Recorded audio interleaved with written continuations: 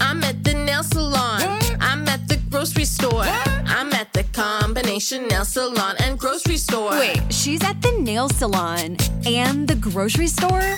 I'm at the combination nail salon and grocery store. Groceries through Instacart, delivered to my door. I don't have to choose between acrylics and the grocery store.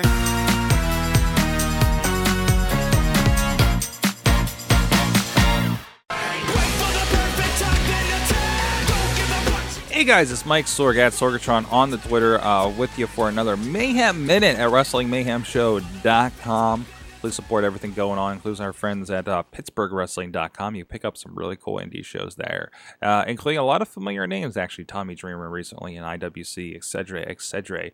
But anyways, I wanted to talk about this story. It was brought up actually last night briefly on the Wrestling Mayhem show for this week. I believe it's 461 if you're looking for that one. Fox Sports picked up on this story according to WrestleZone by way of WrestleZone.com. Fox Sports picked up on WWE fans who were forced to change. Now, what happened, and according to this, in Des Moines, there was this I feel so bad. I would be pissed too. I would never buy a WWE product after something like this might pop up. But it looks like they had 10 tickets, about $100 a piece. So they're like, hey, we paid over $1,000 to go to your WWE event. There was 10 people in the front row, and they were dressed as various WWE legends. I think somebody was dressed as Ric Flair, Macho Man, and the like. And within 10 minutes of the show starting, they were told, and apparently starting Raw itself, not, the Superstars tapings or anything like that. They were told that their outfits were too distracting and to change clothes or they would be moved. And yeah, you don't want... I guess supposedly they weren't being belligerent, they weren't being unruly, they were doing...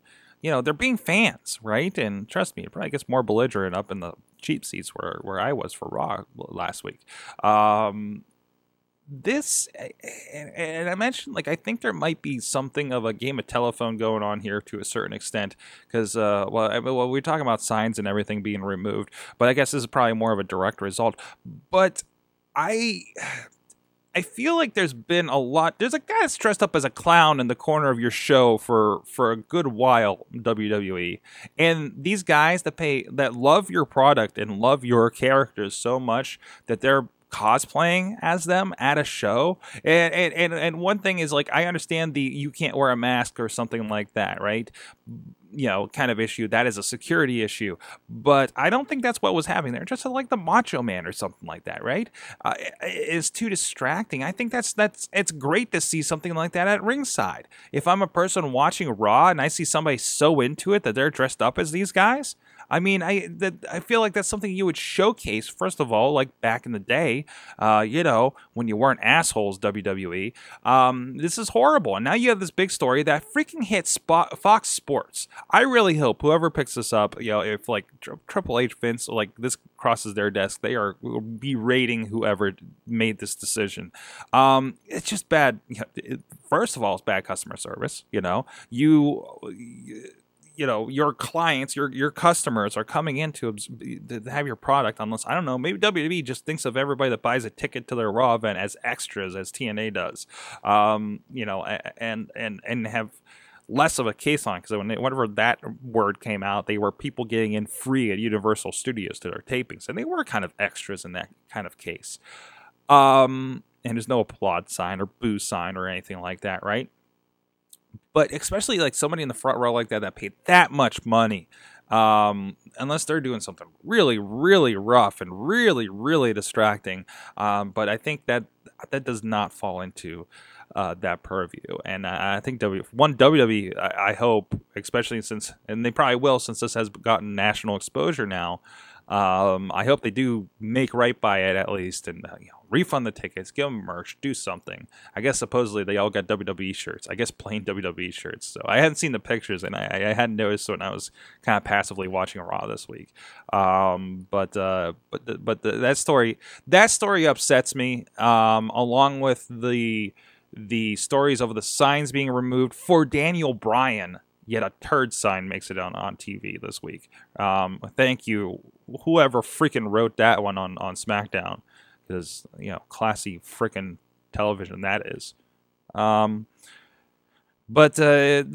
this is WWE is the 800-pound gorilla, and they're throwing their weight around, and fans are going to start rebelling. But thankfully, as we talk about on the Indie Mayhem show and so other places, there are alternatives if you feel like you got slighted like this at WWE, and you won't have to pay $1,000 to get front row for that indie show. Usually, hopefully, you got a good one in your area. I don't know what indie wrestling's like in Des Moines. Go check out your thoughts on this. Let us know on the comments on here. Hit me up at Sorgatron on the Twitter or at Mayhem Show on Twitter for the show so everybody sees it. And we'll converse with you. And I'm really curious what you guys think about this situation. I know I'm going a little long for the minute this morning. Leave comments. Check it out, WrestlingMayhemShow.com. Please subscribe to this and so many other great podcasts we're doing over there. We'll see you guys next time.